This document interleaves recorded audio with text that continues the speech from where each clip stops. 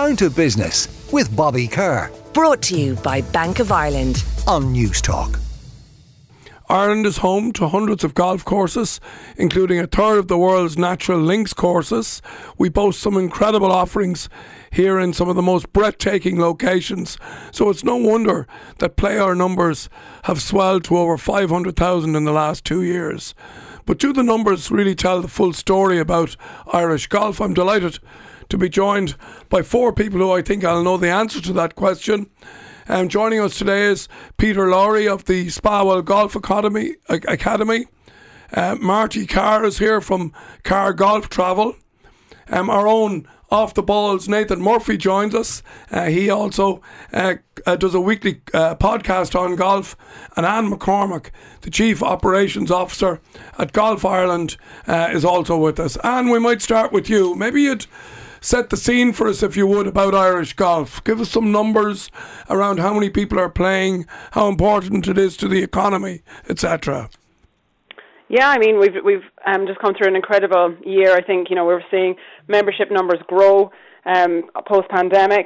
We've currently got 220,000 members across the island of Ireland, and we know that through the participation surveys there's approximately 540,000 adults playing. So I suppose it's a really healthy figure. We've got some amazing professionals, obviously great success. We've had 11 wins on tour this year, and having 3 Irish women touring professionals is just phenomenal. So I think Irish golf's in a very, very healthy space, and lots to look forward to. Yeah, and that figure of 500,000, it seems like an incredibly high figure in a population of 5 odd million, no?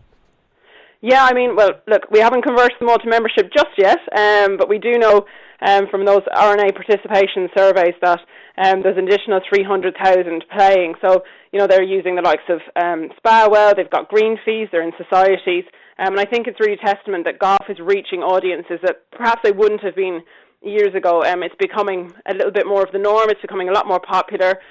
We've just run an influencer campaign throughout the summer, and I think we're really seeing different audiences being attracted to golf, not necessarily wanting to become members necessarily, but really interested and engaged, and seeing it for what it is. It's such a sociable event, so much benefits for your health, and I think people are just really seeing all that there is to offer. All right. You clearly haven't had a bad day on the golf course like I have. Let's bring in our next guest, Peter Lowry of the Spawell Golf Academy. Peter, how are you? Hey, Bobby, how are you? Tell us about the Spawell and what you do out there, Peter. Well, we pretty much are very close to a pub, Bobby. We have so many different people coming in. During COVID times, we were open, thankfully, because we were one of those outdoor sports.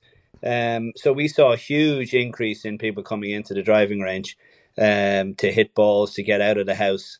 So COVID has been wonderful for golf, unfortunately not so good in other areas. But the participation rates, as Anne says, has increased dramatically. But we've seen it fall off now lately of that. People are going back to different sports and stuff like that. So obviously when you talk about COVID there, Peter, it's an outdoor game. The social distancing was good. So it was something people could do when they couldn't do lots of other things.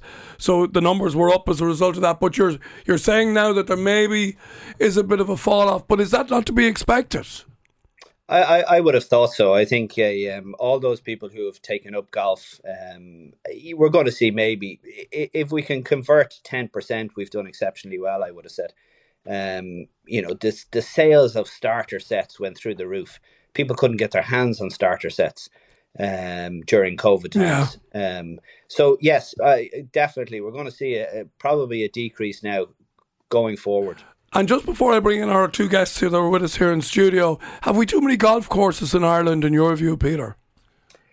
I would have said yes in the past, but during COVID I would have said no. But going forward, possibly. I think a lot could amalgamate together, and they would probably cut costs in certain areas.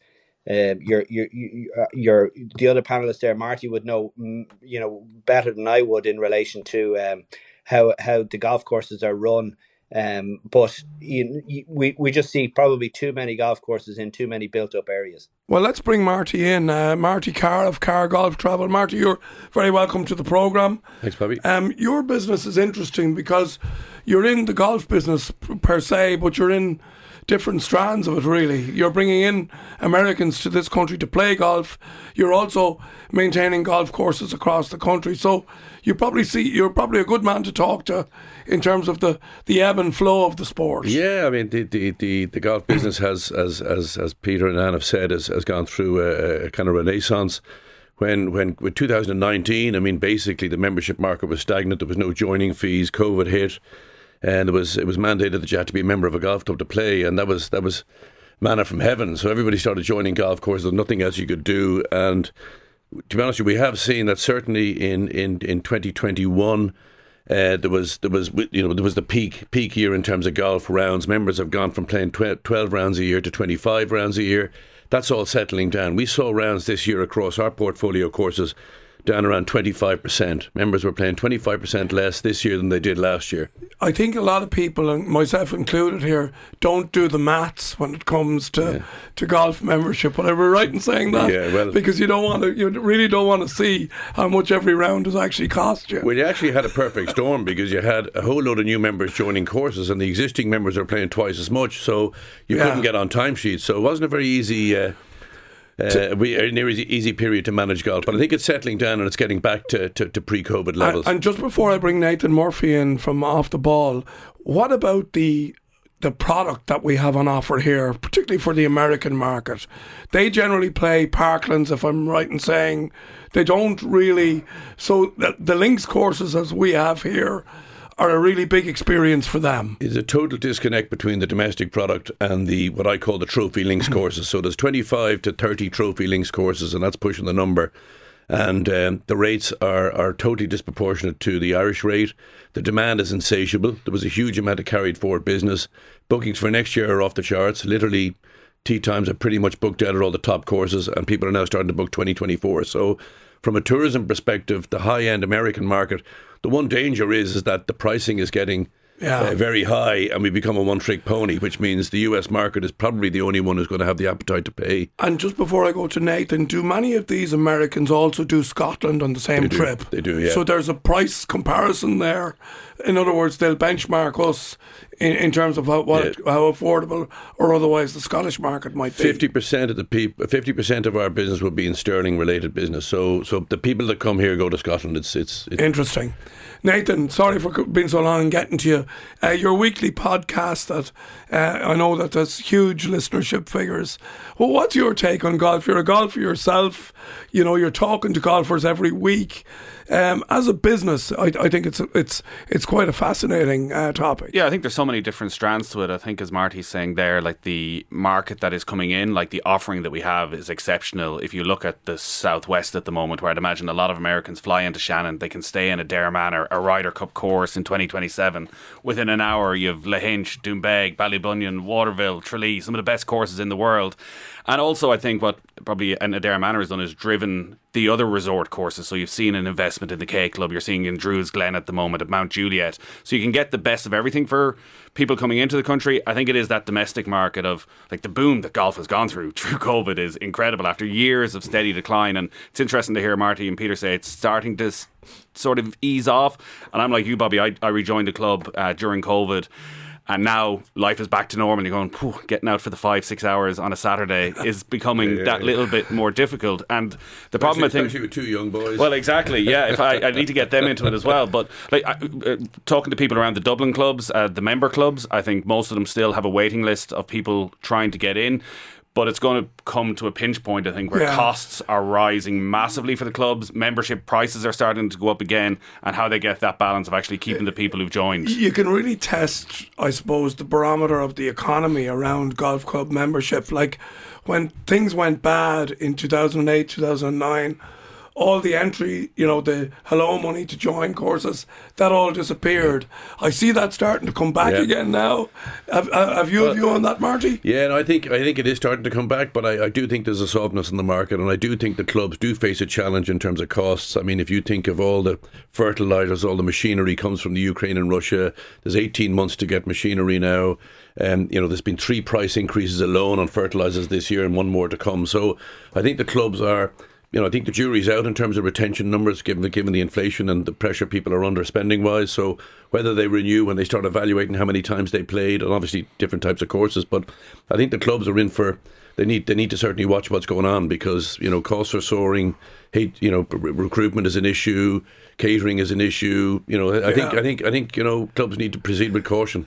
And what about the value of something like the Open in 2025, the Ryder Cup in 2027, these big golf events, these big international events, while the economics of them on a one-off basis is clearly obvious, has been really valuable.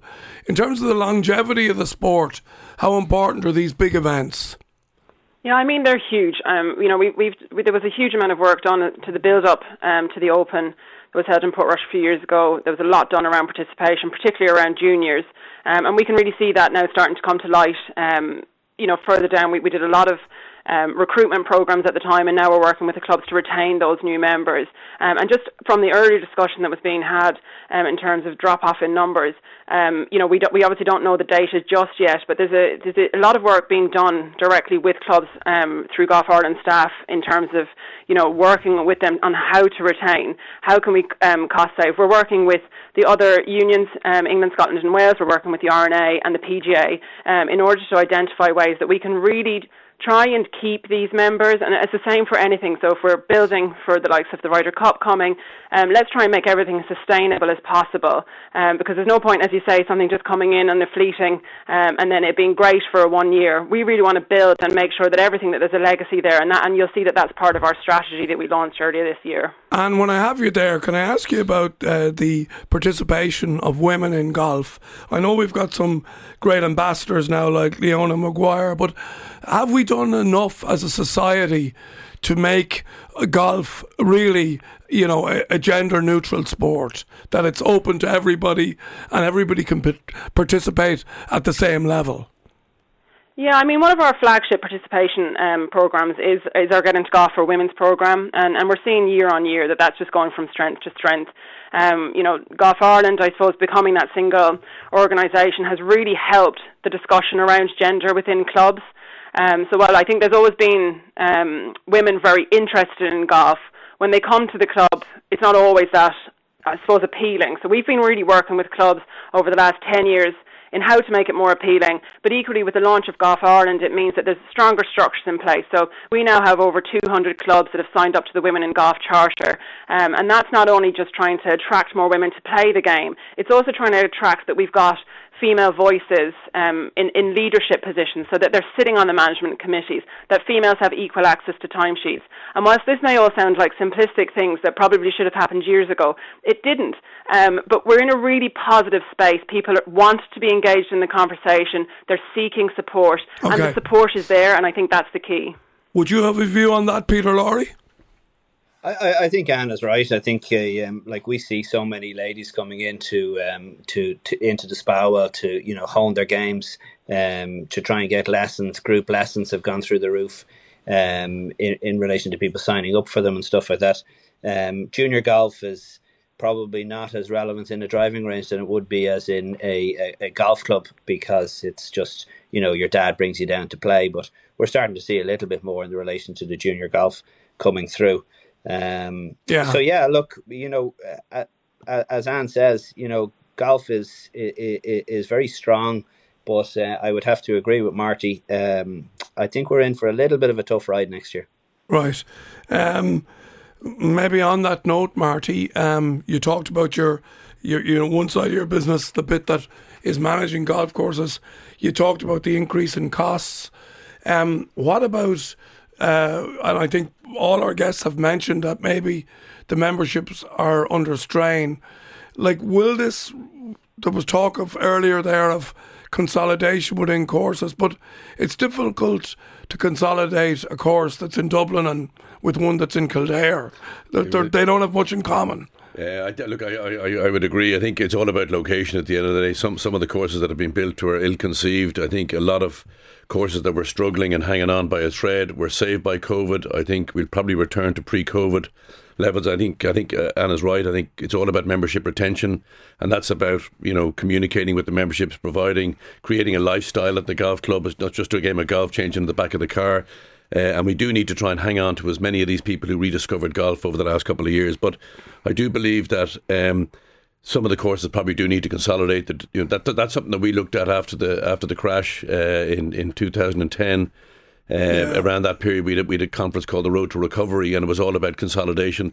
There's also economies of scale, courses working together. You have all these small micro businesses doing the same thing themselves, and that's one of the reasons why we got into the maintenance business. It's sort of interesting as well that if you look at, the land value of things, you look at Ellen Park and you look at, some of these golf courses that are there for so many years, and the value as something else must also bring its own pressure in terms of bringing about their survival. Have you a view on that, Nathan? Well, I think there's so many clubs in Dublin in particular, and there's countless anecdotal stories of insane money being offered to golf clubs, and some of them have taken it and some of them haven't, and members have a decision to make. I think for a lot of those clubs, members have been there for years. They can walk down to the club. It's still a social side as well, and I think that's maybe one of the most interesting things of what happens when we're talking about getting new people, whether it's different demographics or more women into golf. Like golf in Ireland is still, it feels, a sport first with a social side attached, whereas I think if you look at America now, it is social first and golf is a part of it. So off-course golf in America, I don't know if you've seen this, Bobby, with Top Golf in America, it is insane what is going on. Well, I have actually, and that's one of the, and I didn't play golf for 25 years, and I'm recently back to it, and I actually played in the States, and the difference between how the Americans go out to play golf, I was quite staggered by it. That it was music, they were all drinking at the start, everybody in buggies, and it was almost, the golf was almost while it was important, but it was much more.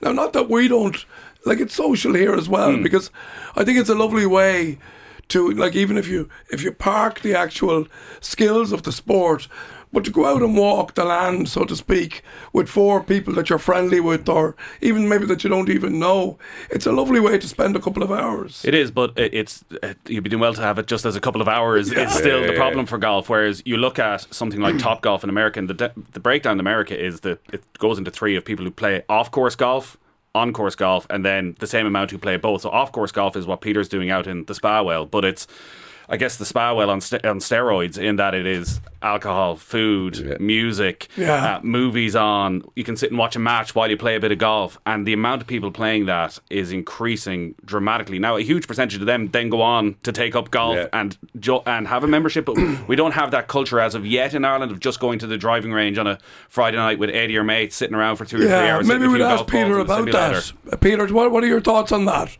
Yeah, look, I was probably the first to bring in Top Tracer, which is the sort of the little brother of Top Golf, into the Spa Well. It's something that I've looked into bringing it into Ireland.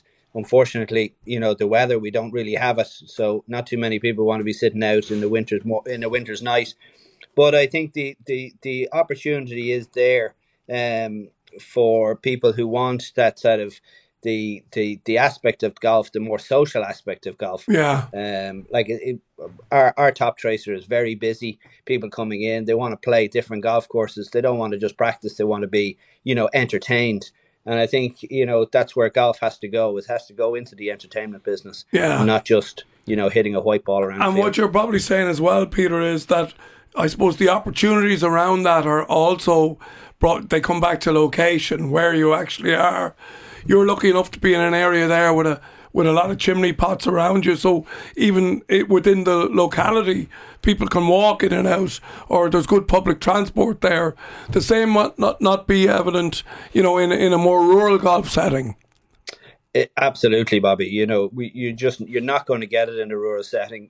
With chimney pots around you, you say you can walk to the place, you can get a taxi, bus, whatever it may be, and that's the way forward.